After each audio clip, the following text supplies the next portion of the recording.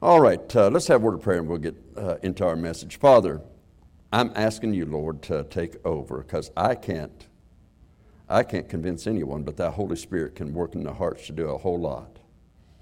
I pray that you would be the power in my voice that holds the attention to the message that you've given me, but also be the power that understands, gives the understanding to each heart and mind. Lord, if there's one in our midst today who does not know, they're not 100% sure if they died today that heaven's their home, I pray that today would be the very day they receive Christ as their Lord and Savior. And we would ask this in that name above every name, the name of Jesus Christ our Lord. Amen. Well, last week I felt led to do the sermon, and really these kind of fall out from the idea we've been looking at the torments of hell with those things in mind, and then we've got to believe that people are actually going to hell. You know, that's the problem. A lot of folks just don't believe it. There are people going to a hell. It is a real place. But the message itself last Sunday was more about our responsibility in that. If we believe that hell is real, and it is, and those torments actually will take place for all eternity, and they will, then what kind of people would we be to allow the fear of man, the rejection of man, or what people would think about us, deter us from witnessing the gospel of Christ? Because that is our commission by God, to be witnesses for the Lord and Savior, Jesus Christ. And I just like what Mrs. Lloyd shared with you. Besides the song, the idea of the souls getting saved. That's what it's about here, okay? We want every ministry of Central Baptist Church, whether it's bus, whether it's the radio ministry that we have here, whether it's the internet ministry, no matter what ministry, the church services, the music, OCA, all of them, we want them to fulfill the Great Commission. Souls saved, baptized, and then trained in the Word of God and taught to observe all that He has commanded us. That should always be it. Now, looking at our text, we look at verse 23, and we're going to go through verse 32. Paul has been questioned. These Judaizers, they are people that may have made decisions for Christ, but they wanted to keep their Jewish religion involved in it, their various laws, and they wanted that to be a part of everything. And so they come behind Paul. They undermine what he's trying to do. They say, well, he got it wrong here, they got it wrong here, and he's just not qualified like we are. Now, he was part of the Sanhedrin. He learned at the feet of Gamaliel. He was very well qualified, even in their books. But that's what they say, and they like to talk about all the letters they have after their names and things of that nature. So beginning in verse 23, he says, are they ministers of Christ? I speak as a fool. I am more. In labors more abundant. In stripes above measure. In prisons more frequent. In deaths oft. Of the Jews, 5 times received I 40 stripes, save one. Thrice was I beaten with rods. Once was I stoned. As a matter of fact, he was left for dead. It was so hard.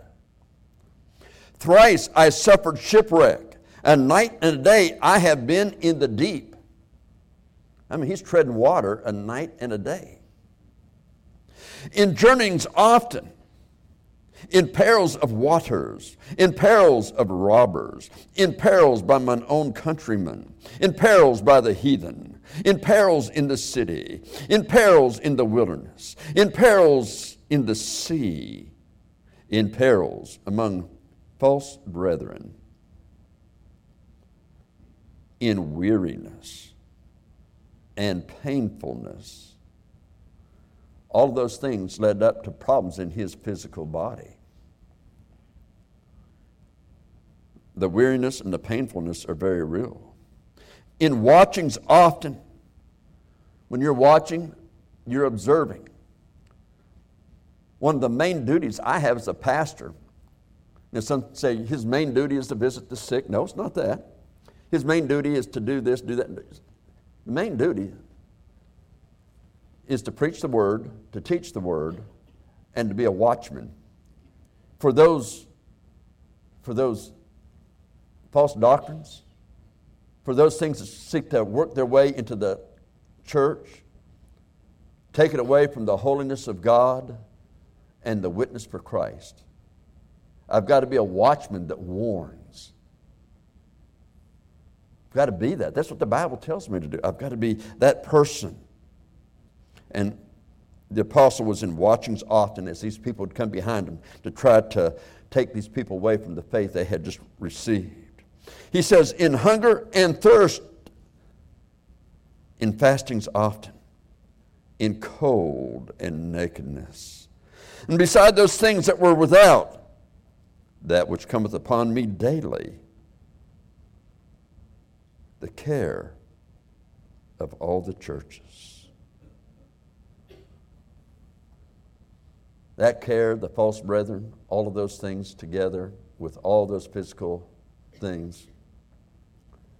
One thing about it, the apostle is committed far beyond all that we have ever suffered, you and I. And many speak of Job and those sufferings which he had, and they were of Satan as well.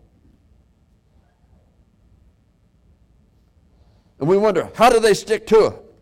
But Paul, he has in addition, as Job, this physical pain and suffering with the many threats against him on a daily basis.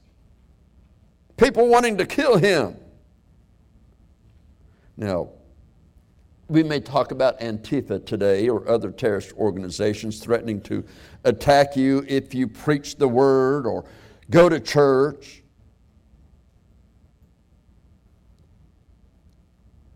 And sometimes the trial of your faith comes through those things. What happens after the resurrection of Jesus Christ? Well, Peter preaches, 3,000 get saved, another time 5,000 get saved. I mean, the people get saved right and left. And they're commanded by government, you can't preach anymore in this name. But you see, there's a higher authority than government. And you'll always find that authority is in the Word of God. It's the Lord, and His Word is the authority that He gives for us to act upon. It's not that we're out against the government, but we are out for the Lord. We are citizens. If you're saved, you are a citizen of heaven. I am proud to be an American, but I'll tell you this, my American citizenship is secondary to my heavenly citizenship. And that was with the Apostle Paul. But then these Peter and John, they're beaten for their faith.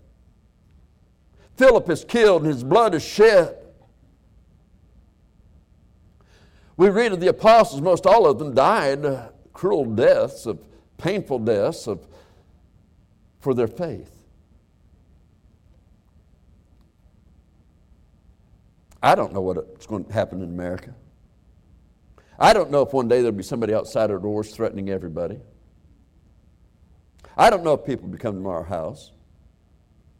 But I can tell you this for sure. I have a God that, if it comes down to my blood, will give me both the grace, the strength, and the help for that hour if I will just trust Him through it all.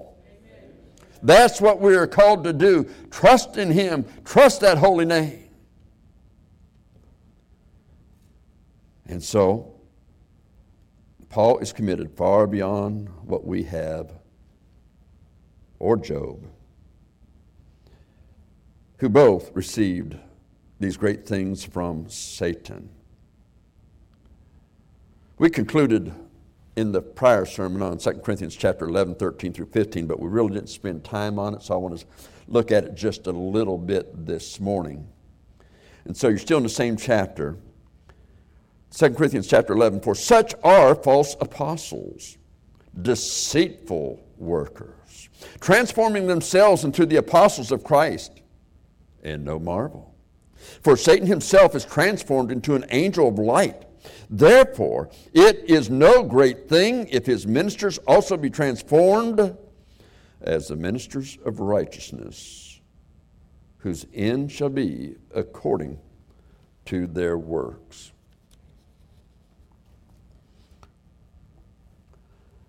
Years ago, I read a book.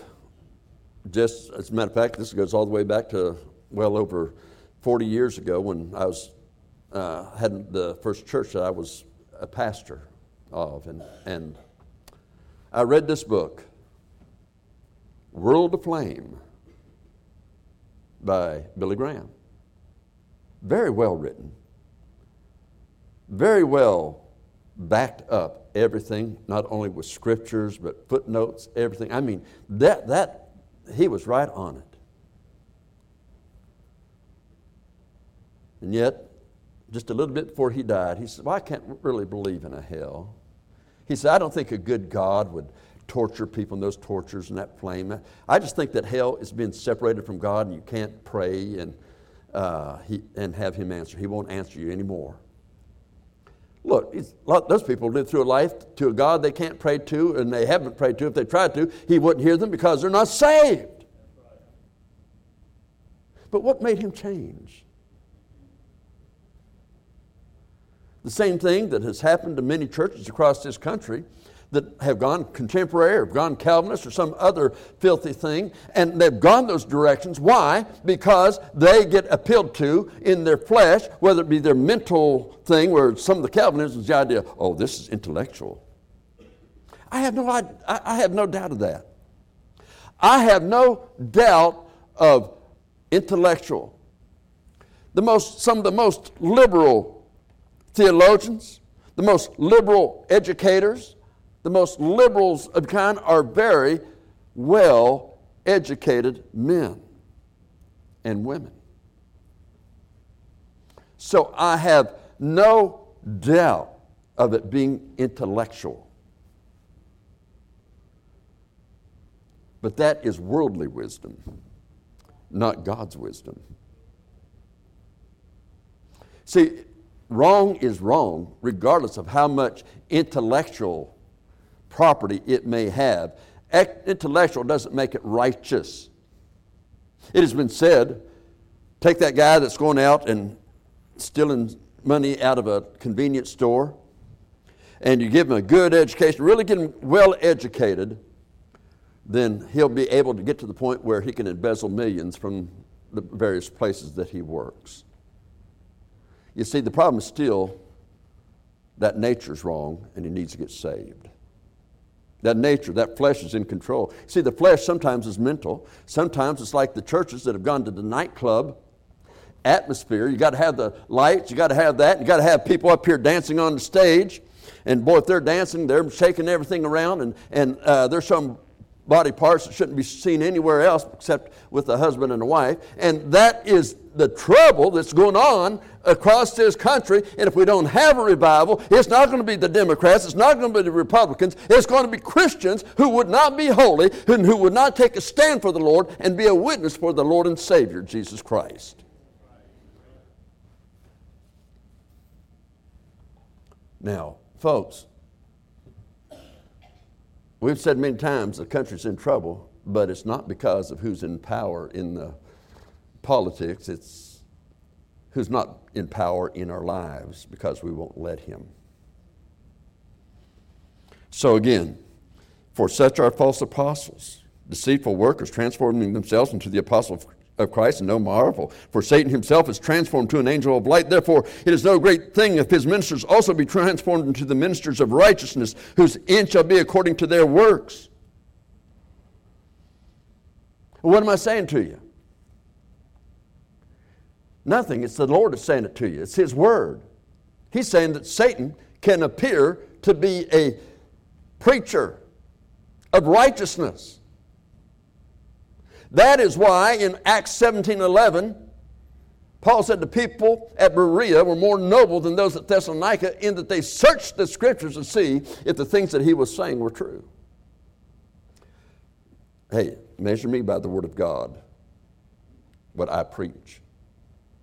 anybody that stands in this pulpit, measure them by the Word of God. It's the Word of God that's the final authority. It's the Word of God that's always right. When there's a disagreement, the man is always wrong. Now, I want to give you a couple passages here just to, you need to believe them in a way that knows this one thing. Now, I did say this last week, but didn't dwell on it.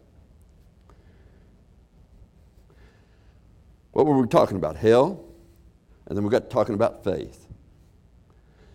Faith says there is a hell.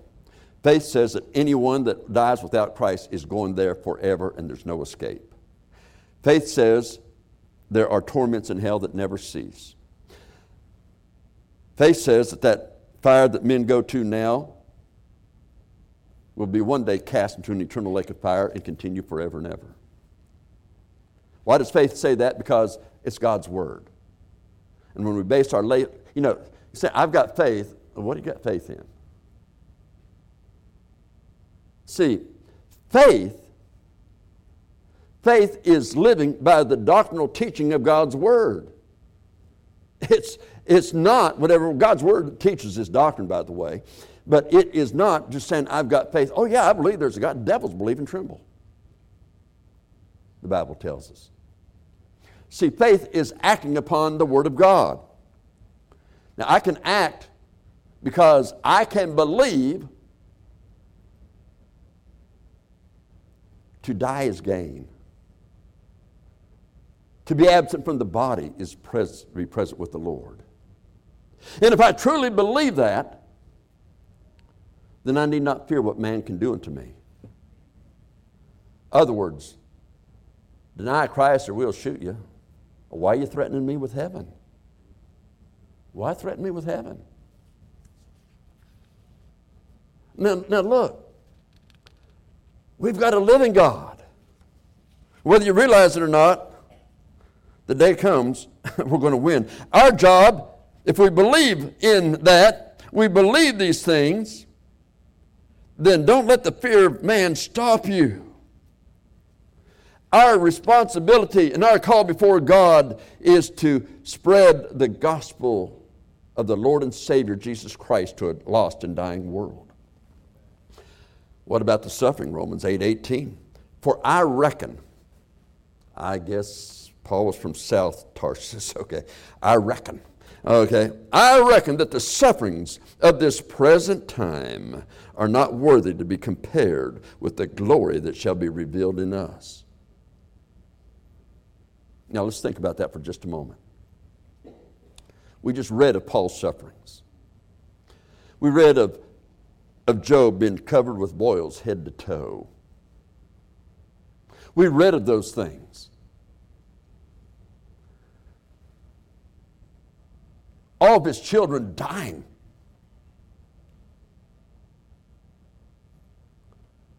I remember my brother David died. Dad says to me, he says, you never think that one of yours will go before you do. And it did in that case. But that's hard. That's hard as a parent. But the sufferings of this present time are not worthy to be compared to the glory that shall be revealed in us. That means that as great, in the greatness, the volume of those kind of sufferings those men suffered, seemed minute. Seemed like that in comparison to the greatness of the glory that will be revealed in us. We've got to believe that. Because it is true. It is true. And it'll always be true. My wife, as a girl, she grew up in the North Carolina mountains there, and they were farmers. And, you knew these people, they loved God. As a matter of fact, probably the best witness in the church was her mother. I mean, they told people that you need the Lord, you need God, but they really didn't know a whole lot more beyond that. But they'd be faithful to church. But I can remember her telling me her testimony when we had met. She went forward in church for salvation. I don't know if it's an evangelist preaching or what, but they had an evangelist in. They were having great meetings. And what would happen there, one would say, "Pray through, honey."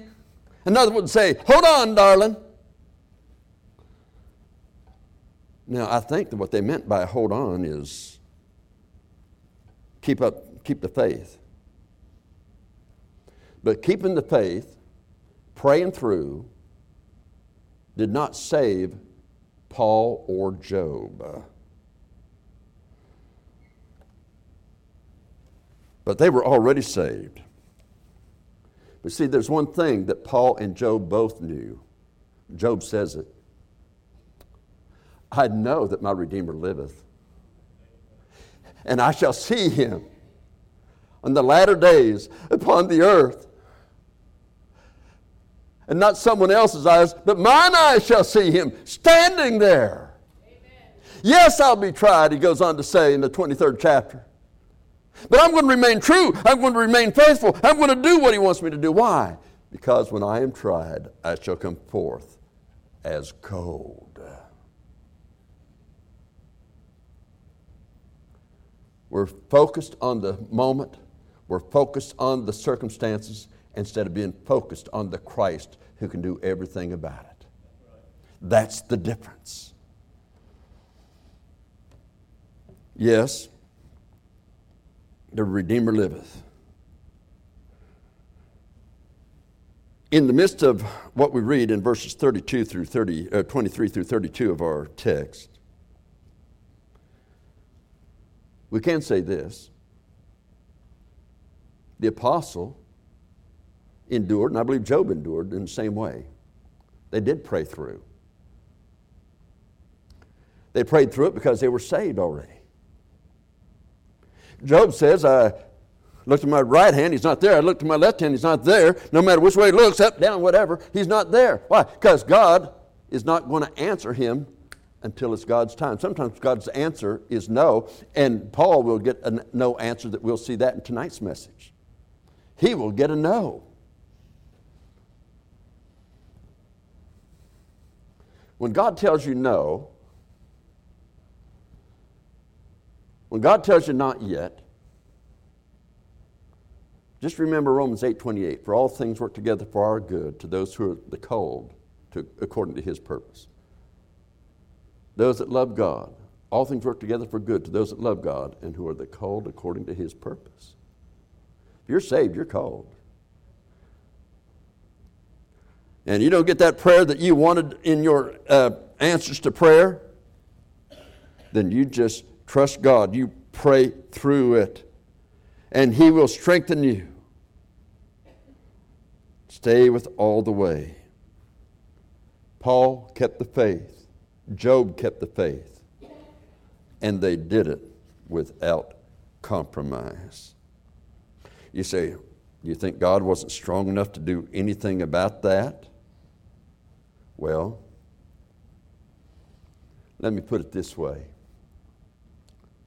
For with God, nothing shall be impossible. You know when that was said? In Luke chapter 1.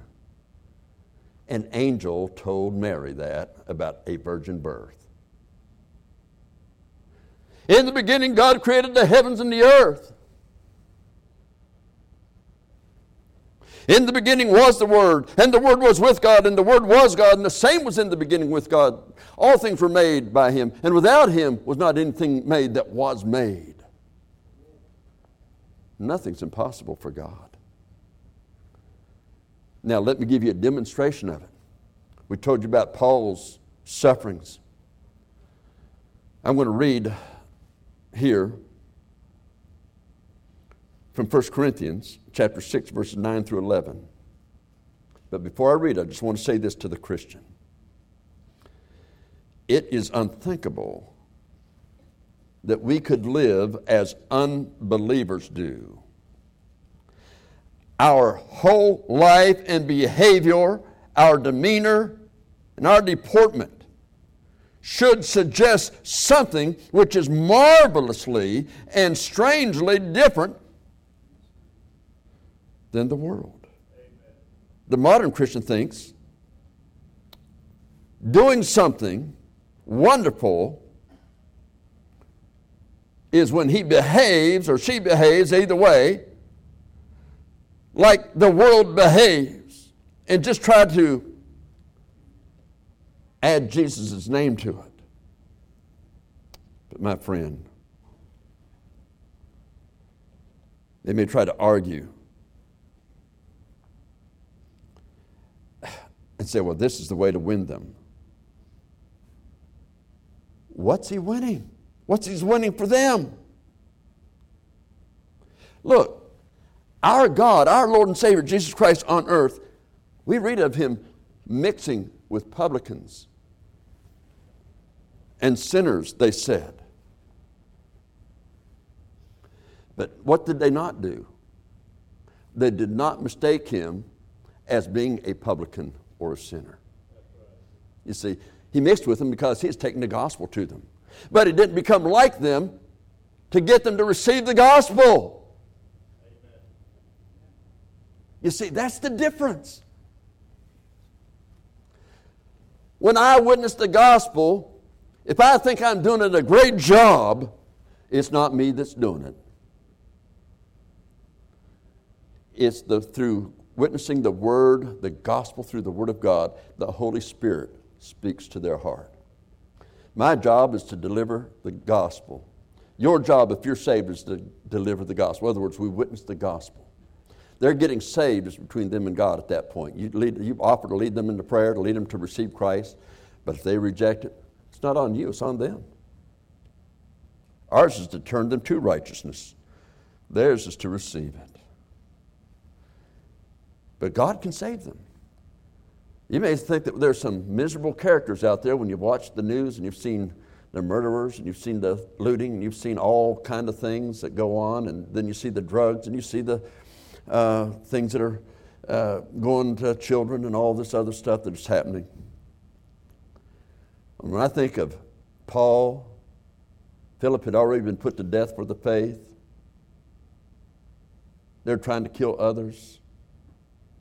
Can God work through that? Well, after those things were well on their way, 1 Corinthians 6, 9 through 11 says this: Know ye not that the unrighteous shall not inherit the kingdom of God? Be not deceived, neither fornicators. That word fornicators comes from the Greek word porneia, which we get our word pornography, but it had the idea of sexual sin of any kind. It could be bestiality, it could be homosexuality, it could be incest, it could be any of those things. Neither fornicators nor idolaters, anything that takes the place of the Lord in your heart. And you show it. It may not be a religion, but it is something that takes his place in your life. Nor adulterers, those that cheat in marriage, nor effeminate, that's looking at the homosexual, nor abusers of themselves with mankind. That includes harlotry, that includes those that do all these sexual perversions that you read about today. Nor thieves, nor covetous, nor drunkards, nor revelers. What was revelers? Revelers were the partying, social drinking crowd of that day. Sometimes that social drinking got to be drinking contest after a while. But they would be either a drinking contest, but it'd be involved with a party. Many times it was just social drinking while they partied. Nor extortioners shall inherit the kingdom of God. Well, that's a pretty rough group, wouldn't you say? Wouldn't you say that's a pretty rough group? But now listen to his words. Such were some of you. They were, but they're not that way anymore. Why? Because if any man be in Christ, he's a new creature. All things are passed away, and behold, all things are become new. He says, but ye are justified in the name of the Lord by the Spirit of our God. How in the world are they justified? Well, he says that just before that. But ye are washed. What are they washed in? The blood of Jesus Christ. The blood of Jesus Christ taketh away our sin, the Bible tells us. But ye are sanctified. That is, you are not only cleansed of your sin, but you're set apart for the Lord's use. But you're justified. Why? Because now it's not your righteousness now, it's the righteousness of Christ upon you, by which you are accepted in Him. These people received Him. Perhaps some of them got rejected by their family. Perhaps some of them got made fun of. Perhaps some of them one day would be martyrs. Perhaps some of them one day would be rejected by so many people. But they believed it. Don't know a lot about the people that stoned Paul. I don't know a lot about the people that killed Philip and Stephen. Don't know a lot about these people of those days, but I do know this. We remember those names of John and Peter, that they said they are ignorant and unlearned men. Who said that? The intellectuals. Where are those intellectuals today? They're in hell. Who feels like they're ignorant and unlearned now? Now look, I don't care how low that you feel like you've gone in this life. You say, I don't deserve to be saved. I don't deserve to be forgiven. I don't know that anybody in this auditorium ever was deserved to be saved, deserved to be forgiven. But the reason you can is that God so loved the world that He gave His only begotten Son, that whosoever believeth in Him should not perish but have everlasting life. The Lord wants to save you. And He will, if you'll come to Him in repentance and faith. You say, repentance? Do I got to come and say, okay, no, I did this, I did that, did this, did that, did... No. You come to Him saying, Lord, I'm a sinner. I live according to the lust of the flesh, and now I'm turning to You. Amen. I can't get rid of my sin, but You can sure cleanse me of it. And I want You to. You're turning from yourself as your Lord and turning to Jesus Christ. By faith, you call upon Him. You see, Paul said, repentance towards God because all sin is against God. And faith towards our Lord Jesus Christ, believing that His shed blood, His death, His burial, His resurrection indeed paid it all for you. All you need to do is come to Him. Let's bow our heads, please.